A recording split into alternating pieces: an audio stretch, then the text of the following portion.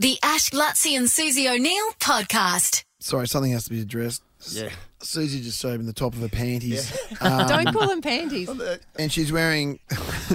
It's like you're in the army. Oh, she's wearing AOC, Australian Olympic Committee. What are they? Well, they're jockey I brand. saw them too. I saw it. We got them for the Olympic team. Yes. Team issue undies. They're granny They're big Reg Grundies. They're big granny undies. Granny undies. What do you call the flower that's on them? The wattle. It looks like it's a Wattle. wattle. Oh, wattle. Yes. It's got wattle all over them. I'm seeing a lot of your panties right now. But they're like they come right up, and I think they go right down as well. Yeah. Like they're vast. They're They're vast. proper granny. They are proper granny underpants. Yeah. They're really Got on. comfy. Who wore them in Tokyo? Like, why was it just for staff? I think just- Tell me the athletes weren't. Tell me Cole Chalmers wasn't wearing them. I didn't see any Wait, athletes. The athletes wear them. Who actually wore the granny pants? I don't know.